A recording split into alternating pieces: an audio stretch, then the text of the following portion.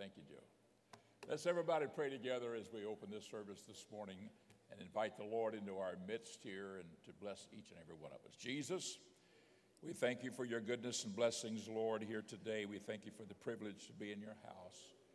We thank you, Lord, for your many blessings upon your people. Thank you for the word of God, Lord. It is a light to our feet, a lamp unto our pathway. We magnify your name and we praise you, Jesus, for all things and glorify you, Lord. In Jesus' precious name we pray. Amen. God bless you. Turn to your neighbor, shake their hand, greet them in Jesus' name. The one behind you or in front of you if you're near someone. If not, don't worry about it. Praise God. Amen. And we've been studying the book of Romans. Before I get into our lesson today, I just want to say here today's Mother's Day, and we've got some real good special treats coming up here today for us in our morning service. But I wanted to greet my mother. My mother is watching. She's 97 years old, and she watches every Sunday morning. And so I say, hello, Mom. God bless you. It's so nice to be speaking to you again here this morning. Praise God. And I appreciate my mom, if I can just say a few words about her being Mother's Day and so forth. Appreciate my mother very much. She's a great lady. Amen. And appreciate all things about her. Mothers are very special. The older I get, the more I realize, I never realized that as a young man growing up and working and making a living and for the family and everything. When I get older, I realize how important that mother's role is. Now, not that I didn't realize how important it was, but it becomes more important as I see all the small things that mothers do, the small things that we consider small. They're big things to that child and to that little small one that's growing up. But that mother does for that child to help that child to get into life. And I remember a lot of things that my own mother did, as a kid growing up. She was very innovative, my mother was. She just knew how to do things. I don't know where she learned them. I guess she learned them from her brothers. She had four or five brothers, I think, five, and one of them passed away. But she had a bunch of brothers, and she learned a lot of things about boys from her brothers. And she just knew how to get a lot of things done. I asked her one time, I said, what were some of the happiest days of your life? And she says, it was in the summertime when I'd go visit my grandmother, which would be my great-grandmother. And she'd go to this small town that was about 40 miles from Pensacola, where we lived, and she would spend a week there with her grandmother. And her grandmother was a widow woman, and she would go there and stay with her. And she said my grandmother would say to me, we'd wake up in the morning, and she'd say, now, Ruth, today we're going to go pick blueberries. And so she would get all of her baskets or whatever they had and things, and they'd go down the road and down a trail, and she knew where there was a blueberry bushes or trees or over there. And the people who owned these things never bothered anybody who was a widow or an orphan, because it came from the Bible. These people had a right to pick fruit and food out of anybody's fields, because of their status of life. And so she'd get up and say, we're going to go pick blueberries. And so they'd go there and they'd pick blueberries and come home, and then she'd fix all up blueberry muffins and pies and all that kind of stuff. And the next day that she said we'd wake up, my grandmother would say, today we're going to go pull gophers. Gophers was like a little land turtle that we call them. The gophers up north is a little furry animal that goes into the hole. But this is in the south, they call these land turtles gophers. They bore down in the hole. And she knew how to take a vine, this great-grandmother of mine, and she knew how to take a vine and twist it down in there and get a hold of that gopher and pull him out. And of course, and then she knew how to dress that gopher and make meat out of it, and then she would make stew out of it. And so then she'd had a big pot of stew, gopher or turtle stew, whatever you want to call it. And so they would do that one day.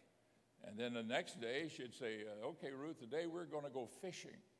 And they'd go to a stream someplace, take their poles and things, and they would fish, and they'd catch fish, and they'd take it back home and clean them up, those little brim and thing, clean them all up, and then fry fish and have fish, And she was constantly doing that. My mother said that her grandmother was also a fishing net mender. I don't know the technique of this, but the fishing nets, are these little squares, and every knot has to be tied right, otherwise it slips or slides. So it has to be tied so that it won't slide around. It's permanent. And she knew how to do all of that, knitting and the fishing nets. So in her town where she lived, she'd walk down to where all the fishing nets would be put up to dry on big spindles and things. The guys would fish at night, and they'd come back in, and if they had any nets that had holes in them or had developed holes or torn holes in them, they would have them over to one side, and all they do was just hung them there. And she'd take a little stool, and she'd say to my mother, "Now, I've got one here for you today." And she'd take her little knitting equipment, all of her cords or strings and stuff that she'd use, and she'd go down there, and she'd sit down in front of, she'd find the nets, she'd sit down on that little old stool, and she'd fix those nets. Never say a word to nobody, and everybody knew who she was. They knew what she was doing. She'd fix those nets and everything, work there maybe all day long fixing all those nets. And then she would just leave it and go away. And one day, next day or so, somebody would come by and drop her off a check, for money for her fixing all those nets. There was so much involved in there. And that was what she did on the side. And there's all kind of little things like this. And my mother said, it's amazing to me how that some of the old-timers were so innovative. It just amazes me. And she learned so many things like this. They had little rabbit traps they'd put out in the woods. And they said, "Okay, Ruth, today we're going to go check on the rabbit traps." And so they'd go out there, and sure enough, she'd go there, and the little trap, the door would shut, and everything inside it had caught a rabbit. And she says, "Today we're going to have rabbit stew," whatever. So it was always something, and I know some of you can relate to this. I know you can. But it was always something going, and so innovative, and knew how to just do things. I remember as a kid one time, I was just getting bored to death. And I said, "Mom," I remember it was in March. And I said, "Mom, I don't know what to do. I'm tired. I don't know, blah, blah, blah." I was just grumbling around. And she says, "Let's make a kite and fly it." Just like that. I didn't know how to make it. I said, "I don't know anything about it." She said, "I'll make us a kite." So she takes a knife and a hammer, and she goes out to a fence post out at the edge of our yard, and she goes down the fence post looking at them real close. And then she finds one, and she looks at the way it's made and everything. Then she puts that knife in the top, and she taps that knife down, and she gets a long strip of wood, and she says, "Now, this is juniper. Smell of it." I smell of it. Yeah, it had a difference. She said, "You can always tell juniper by the way it smells." Some of you folks are understanding what I'm saying. And juniper is the lightest wood and the strongest wood for its size, for its lightness. Anyhow, she made those strips of wood, came back and everything, put little notches on the end, put a string all around it like this, a big kite, and laid it down. I watched her do the whole thing. Then she went and got a newspaper, came back, put a newspaper on the table, laid this little framework on top of the newspaper, and cut about an inch or two out, about 2 inches away from the string on the outside all the way around, and that was beyond the string edge. And then she took some flour and water and mixed it all up with your finger and made a paste out of it. How many of you know something about that? Okay, some of you do. And then she took that paste and she smeared it all around the edges, and then she folded it over the string and everything, made it clear, and let it dry for just a few minutes, and you had a kite. And then she put a hole in the middle where the two bars came together and put a string on that, and that was our cord we were going to fly it with. And then she went and got some old rags or someplace and tied them all together and made a tail and hooked it onto the bottom of that kite and said, "Now let's go fly it." And she went out in this field out there and everything, put that thing against the wind, and boy, here it went up, she's flying a kite. And I said, "Mom, where did you learn that?" She said, "We used to do stuff like this." I mean, nobody went and bought anything. Nobody, had to go to the store. It's like if the store didn't have it, too bad, you don't have anything. It wasn't that at all. It was just, and it was flying kites, Next thing I know, some other guy was over there flying a kite and everything. If anybody had a bought kite, it was like, ha, ha, ha. What, do you got a bought kite there? We had newspapers, I remember one day when my dad came in, we had made a kite. My dad had come in. He had the kite sitting over in a chair reading the news on the kite. I had gotten a hold of the newspaper too early, and he never did like you messing with his newspaper till he had read it. And there he was taking the kite and turning it around, reading the news. And everything was all on the kite. But anyway, I would fly those kites, and everything. What I never told my mother we eventually did, we'd put razor blades on the edge of those woods. And then we'd fly them up there, and we'd try to run into other kites, and we'd cut somebody's string or try to have a war with the kites, and so forth like that. That was boy. She never knew about that. Mom, you never knew about that.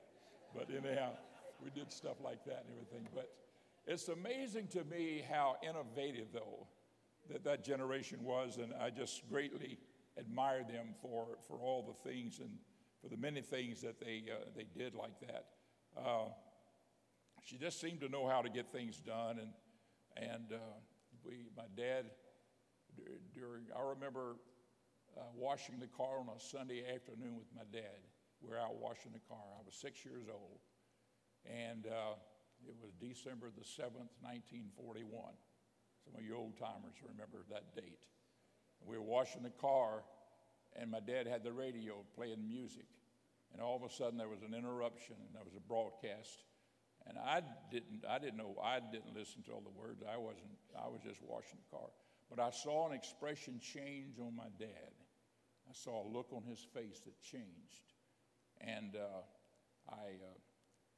he said, let's get through, son, and we got to get through here, and I want to go inside. I could tell a mood had changed with him suddenly, and it was Pearl Harbor Day, and America suddenly was thrown into World War II, and everything began to change and so forth. And my dad had to be gone a lot. Factories ran 24 hours a day. He was in the shipyard business, and he was a leaderman, in fact, in the shipyard, and always involved and gone a lot.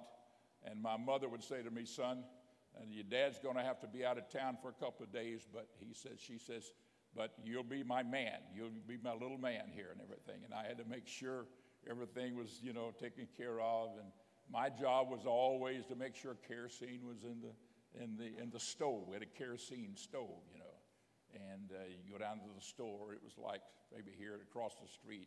And I'd get my little can, and I'd go down there. And the guy just write it up on a book. At the end of the week, my dad come by and pay the bill, and everything. But anything we needed, he'd just write it up, Mr. Hall.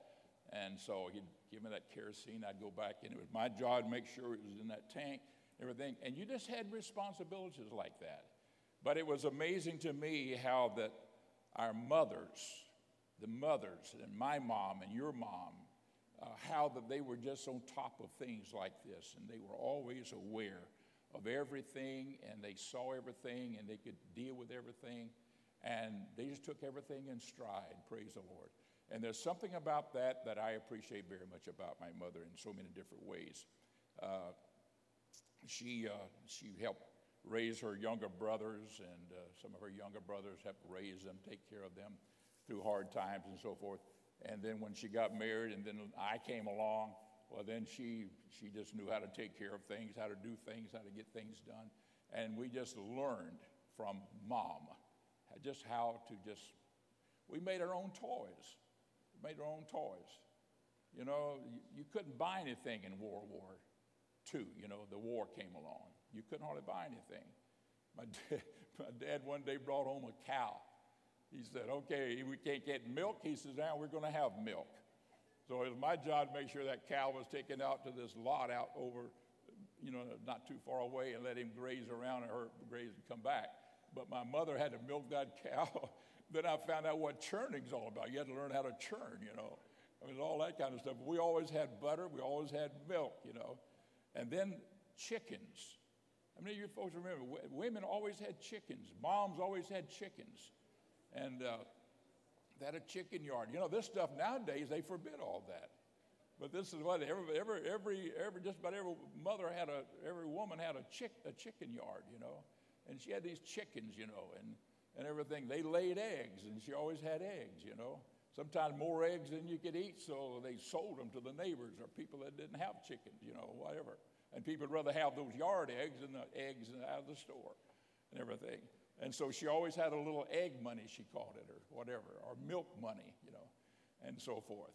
I remember whenever they kept buying, cow feed. They'd get cow feed, and feed the cow, and the cow, cows come home, in the evening. You got to milk them. And they always come home for that food and so forth, get milked. And I remember that she'd buy this cow food, whatever it is, for cows to eat, and it came in a bag. Well, what these producers of this stuff began to do, they began to put them in bags that looked like cloth that you bought out of a cloth store. And so they would say, when they went to buy cow feed, they'd say, let's see now. And they'd go down the line, they'd say, I don't want that bag, I don't want that bag, I don't want that bag. Well, here's one I could make a dress out of. You see what I mean? And so they'd say, I'll take that bag of feed right there, because the material was what they were looking for, that color, that style, whatever it is. And then whenever that cow feed was gone, then they washed up that material in the washing machine, and then they took it and they put it on the sewing machine. Next thing you know, they had a beautiful dress made out of it. You understand what I'm saying? It's just the way you did things, And the next thing you know, I had a shirt made out of that stuff. I had a shirt. I said, Mom, this is a feed bag shirt. She said, it doesn't matter. Nobody never know the difference. You just wear it. It's all right.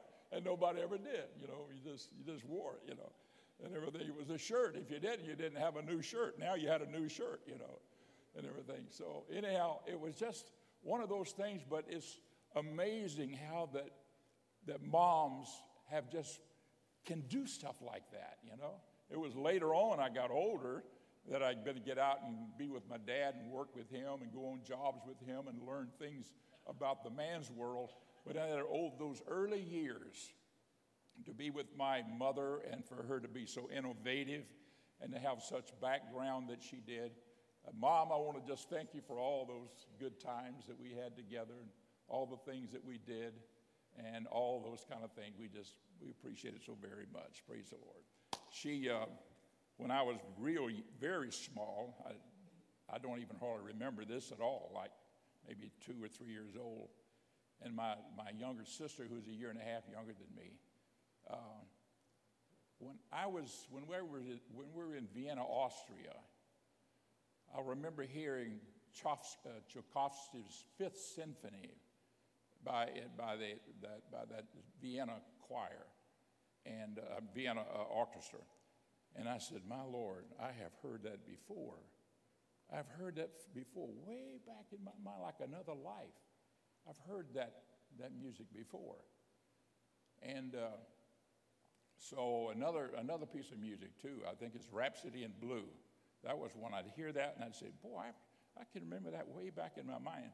So one day I asked my mom, I said, Mom, I want you to listen to these two pieces of music and tell me why I remember this music back from somewhere. And so I did, and she laughed and she says, when you were very small, like a little, not much more than a baby, you and your sister, she said, I used to go on the back porch of the house and I'd listen to my stories in the evening and I'd turn on WWL, which was New Orleans. This is Pensacola now. It's music coming out of New Orleans. And she said, I'd listen to my stories and these were the theme songs of those stories and everything. And she said, I'd take my two children and I'd pull them in close to me and I'd just hug you and your sister and hold you close and I'd listen to my stories. Your dad was probably inside reading a book or he was, working on something and everything, but I just had you and the children and everything. And even though I don't remember that, I remember that music. And then when I would hear that music, I'd think, man, where do I know that from, And she said, that's where you got it from and everything. So it was just one of those coincidental things. But God bless our mothers. We appreciate mothers, Mother's Day. And I could go on and on. I won't anymore, but just to say that I appreciate my mother very much. I know all of you do. And remember this about your mom. There's only one of them. There's only one. Praise God. Love your mothers with all your heart. And the Bible says, honor your mother and father, that your days may be long on the face of the earth. That's a promise from the Bible. That it was the first commandment with promise, Jesus said. First commandment with promise. And that is to love your mother and father with all your heart. Love them, praise the Lord, and that your days may be long on the earth. Amen. So God is good. He is great, and we appreciate that. I have I've got about 25 minutes here. I want you to look with me here in Romans. I'm going to go to our Bible lesson now, and this is going to really turn into going over here. So I want you to go to Romans chapter 1 with us, and I'm going to pick up where I left off last week here concerning this study here that we're in about Paul and the judgments of God and the goodness of God. And I'm going to read verse 21 down through 23 first. So everybody with me on that? Amen. 21, verses 21 to verse 23. He says, because that when they knew God, they glorified him not as God, neither were thankful. Now, we talked to you about this last week, and I'm not going to go into detail. They were not thankful when they knew God. They glorified him not as God, and neither were they thankful. I'm going to say one word here, and that is that we who know God, folks, it is expected from God of us that we praise him and worship him and thank him. And by all means, thank the Lord. We have so much to thank the Lord for. If you don't know what to thank God for, just thank him for the fact that you're breathing. Thank him for the fact that you got a heartbeat going, in your bosom here today. So many things. Thank him for your home, for your family. Thank him for your children. If you've got grandchildren, for them. Just thank him for your friends. Thank him for the saints of God. Thank him for a good church to go to. Thank him for padded pews that we can sit on. I mean, if you remember old benches and hard seats that we used to sit on in chairs, sure. We used to have those kind of things, And so God is just good. Air condition. I remember when we didn't have air conditioning. We went to church anyhow in Florida, And it was hot. They had a bunch of windows down the side, a bunch of them on here. Sometimes they had fans blowing. One side's blowing out, and the air all coming on this side, and everybody wanted to sit on this side, where the air was coming in, so they could have all the fresh, cool air. All those things, but now we have air conditioning. God is good. So we have a lot to thank the Lord for. Thank him for your automobile that you drive. Thank him for the home you live in. Thank him for your job. Praise the Lord. Thank him for America. I thank God for our nation. I'm still so appreciative for this country and for the fact that we have the freedom to worship God, to go to church. Nobody's standing out there checking passports or identification or anything like that. You just walk in and you can worship the Lord.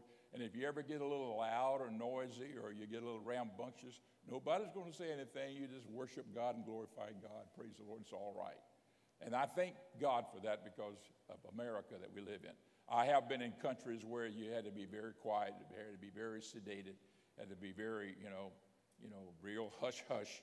And you never knew whether there was a KGB agent sitting out somewhere out in the service, I've been to Russia, where they'd be sitting out in the service or something when you're trying to have church. So all of those things are in other countries, but in America we still have the freedom to worship, praise the Lord, and glorify God.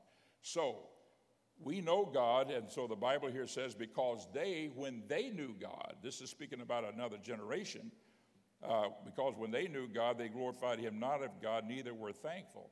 This is that generation that followed Noah and his sons that came along, and right on up to Abraham's time, which was the 10th generation from Noah. And then following that was the Jewish people themselves. When God had made them his special people, there came a time whenever they did not glorify God and praise God and thank him. And it goes on to say here, it says, but became vain in their imaginations, and their foolish heart was darkened. Now, I used this chart last week to illustrate here the fall of man in this sense of the word as it is described here in this first chapter of the book of Romans. And this is all about Romans 1:21 through the 23rd verse. Just 4 verses here. 3 verses. And so the knowledge of God, but no worship, and they were unthankful.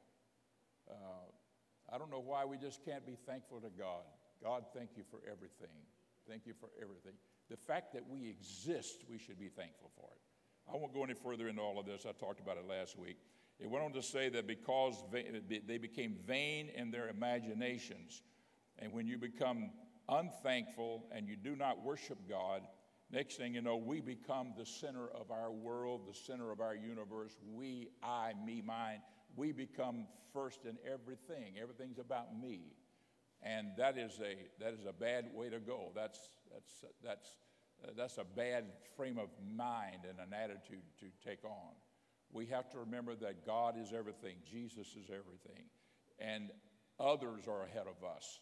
If you'll always remember, praise the Lord, to think of God and others, folks, your life will be happier, you will be happier, and you'll be more blessed. Amen. But if we only think about ourselves, myself, all the time, and this is what that generation began to do. So here's what the scripture says here in the 21st verse. It says that they were not thankful, but became vain in their imaginations, and their foolish heart was darkened. Their foolish heart was darkened. And so this shows here how their heart began to darken. This little cloud here begins to be formed here. And the next thing you know, instead of reading the Bible, they're reading foolish books, stories, weird stuff. I don't know whether it's me or whether I'm just picking up on something, but it seems to me like the things of the world are just getting weird to me in a lot of things. I don't know whether I've lost touch. I know my age is there. You know, I know I'm over 29. You know, I know it. But you know, but I don't know what it is. But there's something about things that I see on TV or sometimes even just a wholesome story, a movie or something you may see. And there's weird things. Everything's this stuff about the devil and the dead. And I don't know what it is about America that we've become fascinated with dead people. You know, I was driving along in a car and I saw this Jeep and this big cover on this spare tire on the back. And it has some guy that was a skeleton there, you know, running a pirate ship and had a parrot on his shoulder. And he's steering a ship in the sea, you know. Big picture on the back of this thing, and he's driving this ship and everything. It's a pirate ship, I guess. But he's a skeleton. He's not even, he's a skeleton. There's a skull under all the hood and everything. And I think, what's that supposed to be? What's that supposed to represent, you know? And I fear that it is America laughing at the dead. And that's a sad thing to do that. That's a sad thing to do that, because we have life because God gives life, but we respect the dead. Praise the Lord. In Israel, where there's a cemetery, I don't care if it's 1,000, 2,000 years old, they respect it. They were building a road over there in one place up there near the Sea of Galilee, and near the town of Tiberias. And they started putting this road through, and they came across an old cemetery. And they said, stop everything. And they covered everything. They backed it up, and they run the road way around that area, even though it was a long way around, because they said, this is an old cemetery. We don't even know who is buried here, but we don't go any further. They respect that. And I think there's got to be a respect, but we have gotten into this place where there's no respect for that. And witchcraft, oh my God, I'm seeing more and more of that stuff. And I'm saying, God, I don't know, maybe America is getting to that place where God's trying to give us a wake-up call. I start seeing, tornadoes and floods, and I'm starting to see now potential earthquakes coming. And I'm hearing about that. People doing crazy things like walking into a place of business and shooting people, and everything. I pray every day. I pray for my daughter. She's a principal of an elementary school, as you know. I pray every day for her and her school and all the kids in that school and all the staff and all the teachers in that school. Every day I pray for them, I pray for all of my grandkids. Every day I pray for them, you know.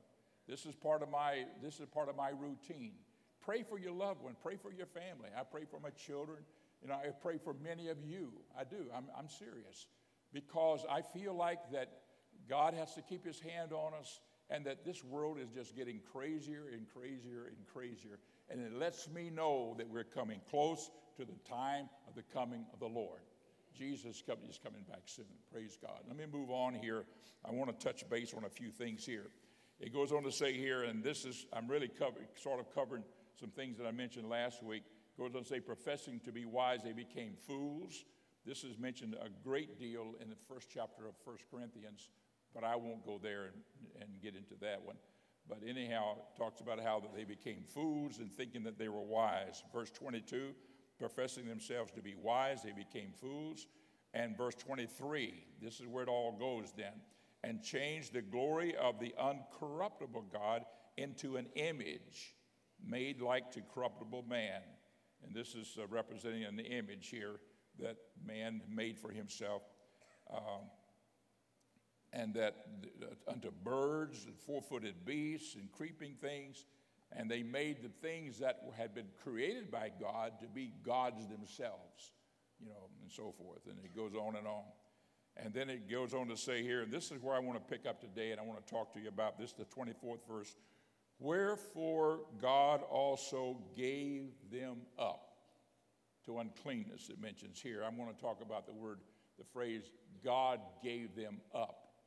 This is the part I'm going to emphasize here this morning. That it says, wherefore God also gave them up. There comes a point where God says, I'm not going to go any further with my grace. This is it. The Bible says in one place, God will not always strive with man. And there comes a place, folks, that God says, that's it, that's enough, I'm going to give them up.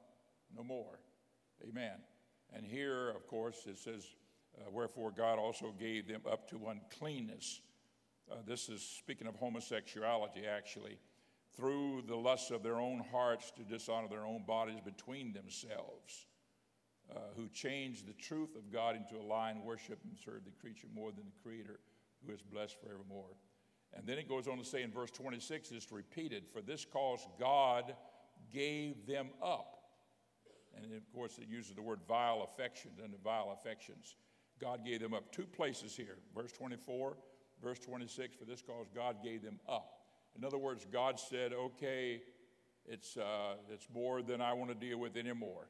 Look at verse 28. I'm just skipping down here to keep with the same thought. And even as they did not like to retain God in their knowledge, God gave them over to a reprobate mind. What I'm pointing out to you here is that God is a God of love and he's a God of great grace. But there comes a place where God says, that's it. I'm not going any further. I have seen where they go with this thing, and judgment's got to come. And that's why Paul is talking about it, because he says, just like God has extended to us his grace, if it's rejected and it's turned down and we throw it aside, there comes a place and a point with God in which God says, I'll not go any further, and he gives them up, or he turns them over to a reprobate mind to believe a lie and be damned. This is what the scripture here says in the 28th verse. God gave them over to a reprobate mind to do those things which are not convenient, and so forth. And verse 31, without understanding, covenant breakers, without natural affection, and so forth. So these are scriptures here where God just simply says, I'm just going to turn them over. I'm going to give them up. I want you to look also at the book of Psalms with me for a moment. This is speaking of a time when God did that with Israel. He loved Israel, wanted Israel to be saved. And in the 81st chapter of Psalms, in the 12th verse, it says, so I gave them up unto their own heart's lust. I just gave them up, just gave up on them. I just turned them over to it. And they walked in their own counsels. And the Lord says, okay, I've worked with them, I've tried to do all these things that I might save them, but there comes a place and a point where that he just says, I'm going to just give up on them. Here's another scripture found in the book of Acts, chapter 7, verse 42. This is where Stephen was preaching just before he was stoned by the Jews in his day. He was the first martyr in the early church. Stephen was a young preacher.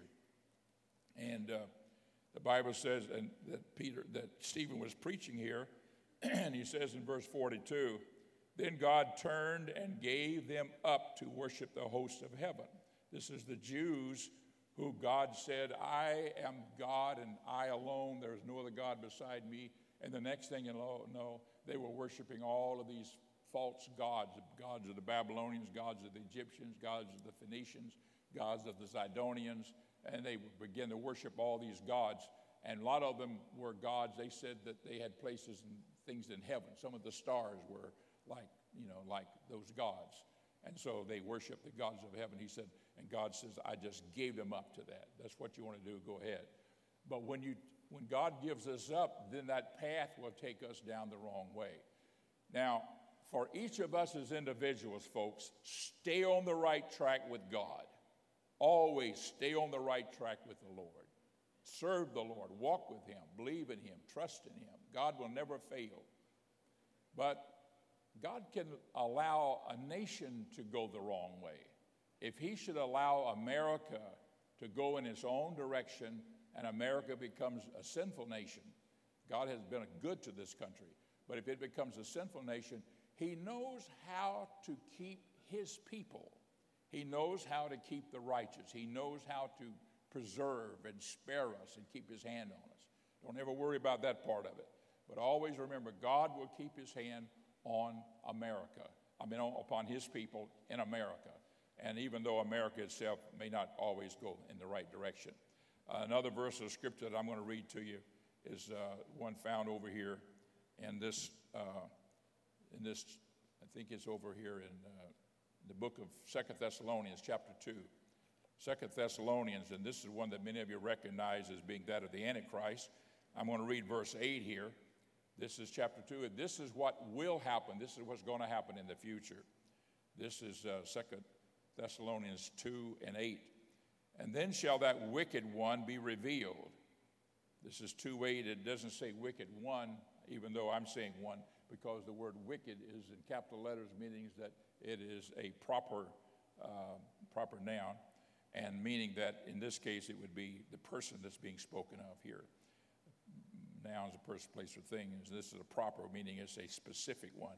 So I'm using the word one there to emphasize that. And then shall that wicked one be revealed, whom the Lord shall consume with the spirit of his mouth, and shall destroy with the brightness of his coming. We know that to be the Antichrist, because the Antichrist is going to rise in the tribulation period, and God will come back and he will deal with that and destroy him. That's all in the book of Revelation. Even him whose coming is after the working of Satan, with all power and signs and lying wonders. Signs and lying wonders. There'd be wonders, but there'd be lying wonders. Verse 10, and with all deceivableness of unrighteousness in them that perish, because, now this is why they will perish, because they received not the love of the truth, that they might be saved. And can I just say this to all of us today here? If we do not love the truth, we'll not be saved. You got to love the truth. It's not just having the truth, we got to love the truth. Praise God. And so it says, with all deceivableness and of righteousness in them that perish, because they receive not the love of the truth, that they might be saved. Verse 11, and for this cause God shall send them strong delusions. Okay, so God is going to say, okay, I've dealt with them. I'm not going to deal with them anymore. What I'm trying to say here is that God comes to the final place and where he says, I'm not going to deal anymore. I'm not going to deal with them anymore. I'm just trying to say here, when God gives us the opportunity to be saved, we should walk in it. Walk in the light as he's in the light. And we should walk with the Lord in that truth, in that wonderful spirit of holiness, that wonderful spirit of light and life and truth that God gives, that we might walk with him with all of our hearts. I'm reading a verse of scripture here as found in 2 Peter chapter 2, verse 9.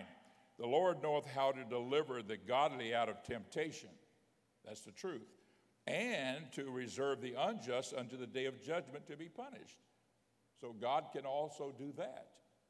So I'm pointing out to you here that because of the grace of God that's extended to us, let us not frustrate the grace of God.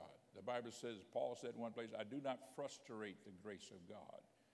God has been so good to me. God has been so good to us. I don't frustrate that by just taking advantage of everything and not appreciating God, not praising Him, not being thankful, not worshiping God, not going to church, not living the life. I don't want to frustrate the grace of God, because God will not always strive with man. And there will come a time that He will say it's enough, and He begins to deal with things. Amen. And so it goes on to say here that that to reserve the unjust unto the day of judgment to be punished. Verse 10, I'm reading here now from 2 Peter 2, chapter 2, verse 10. But chiefly them that walk after the flesh in the lust of uncleanness and despise governments. Presumptuous are they, self-willed. They are not afraid to speak evil of dignities.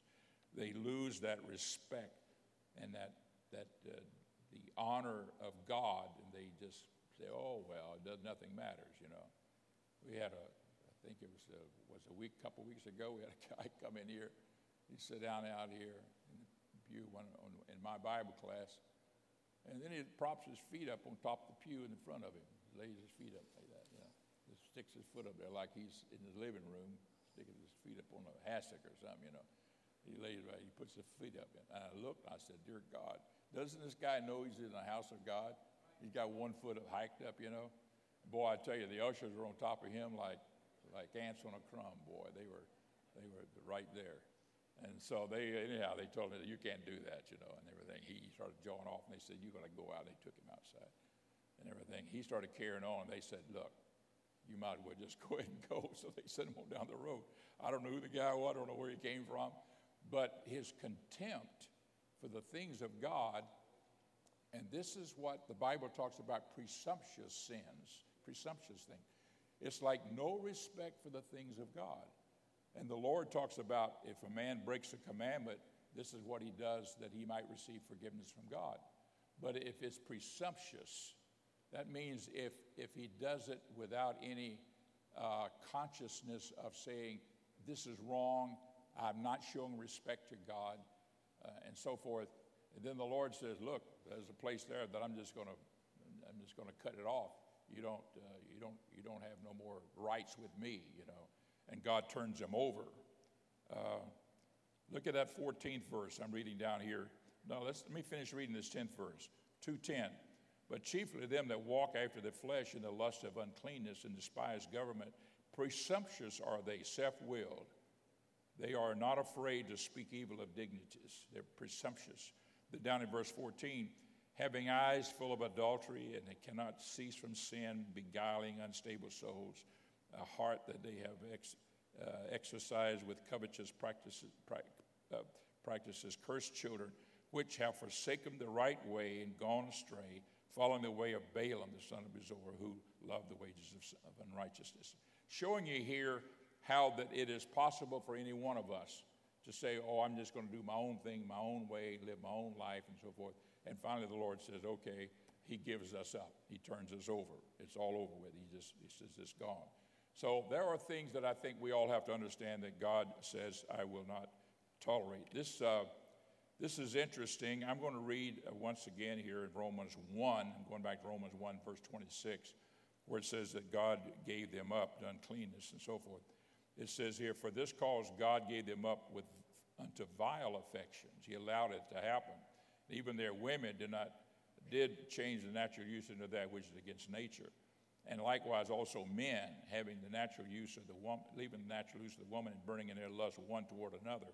Men with men working that which is the same. He's talking about homosexuality here. I don't care how much the gay movement or whatever they want to say. It's in the Bible here, and it's condemned in the Bible. And you can go over here in the book of Leviticus and Deuteronomy and so forth, and it speaks very, very clearly on those things, that this is a sin God does not tolerate. You can go to the 19th chapter of the book of Genesis, where those angels went to Sodom and Gomorrah to destroy it. And Sodom was just eaten up with this homosexuality. And so these two angels went there. They looked like just young men that went there to tell Lot and his family, get out of this place. God's going to destroy it tomorrow morning. And so when they went in the house, bunch of these perverts all came to the door. They demanded of Lot that he turn over these young men to them. And he says, no, I can't do that and everything. And they kept carrying on, and they tried to break the door down. The angels just said to Lot, stand aside. And they walked up to the door and did like this, and all those guys went blind. They were all blind. They couldn't see. They started feeling their way, trying to find out how to get back and get out of there, And then they said to Lot, get your family together and get ready, because tomorrow morning we leave in this place, God's going to destroy it. And he did. He sent fire down from heaven and destroyed it. And everything, destroyed that whole place, the whole area. It's still a disastrous looking area. It's down there at the south end of that Dead Sea. And it's just desert and salty, and nothing grows, and it's a pathetic area. It still remains, and it will stay that way until Jesus comes back at Armageddon, and he puts his foot down on Mount of Olives, and that mountain splits open, and that water, healing water, comes out and flows back down in there and heals that water. It'll stay that way until then. But this is the things that God, praise the Lord, he gives us a chance to be saved. I want to say to everybody here, my time's gone, today is the day of salvation, folks. I don't know how long we have, but I believe Jesus is coming soon. And I think we need to be ready to go when the Lord comes. And if you've ever thought about getting right with God, getting ready to meet him, today is the day to do that. This is the best time in the world to find the Lord. And can I just say, the door of salvation is wide open. It's not closed. It's not slowly closing. It will stand wide open until the day that the Lord closes it. When he does, it is shut. Just like Noah's ark, it was wide open till the day Noah went in the ark. 7 days later, God left it wide open. And then whenever it came to the time to close it, God closed it. He did it suddenly. And after that, nobody could get in the ark and nobody could get out. God had closed the door. Let's stand together and let's just lift our hands and praise him right now and thank him. Jesus, we love you. We thank you, God. We magnify the name of the Lord, how great you are. Savior, wonderful friend. God, we praise you for all things. Bless this congregation this morning, Lord. Bless our morning service. In Jesus' name we pray. Amen.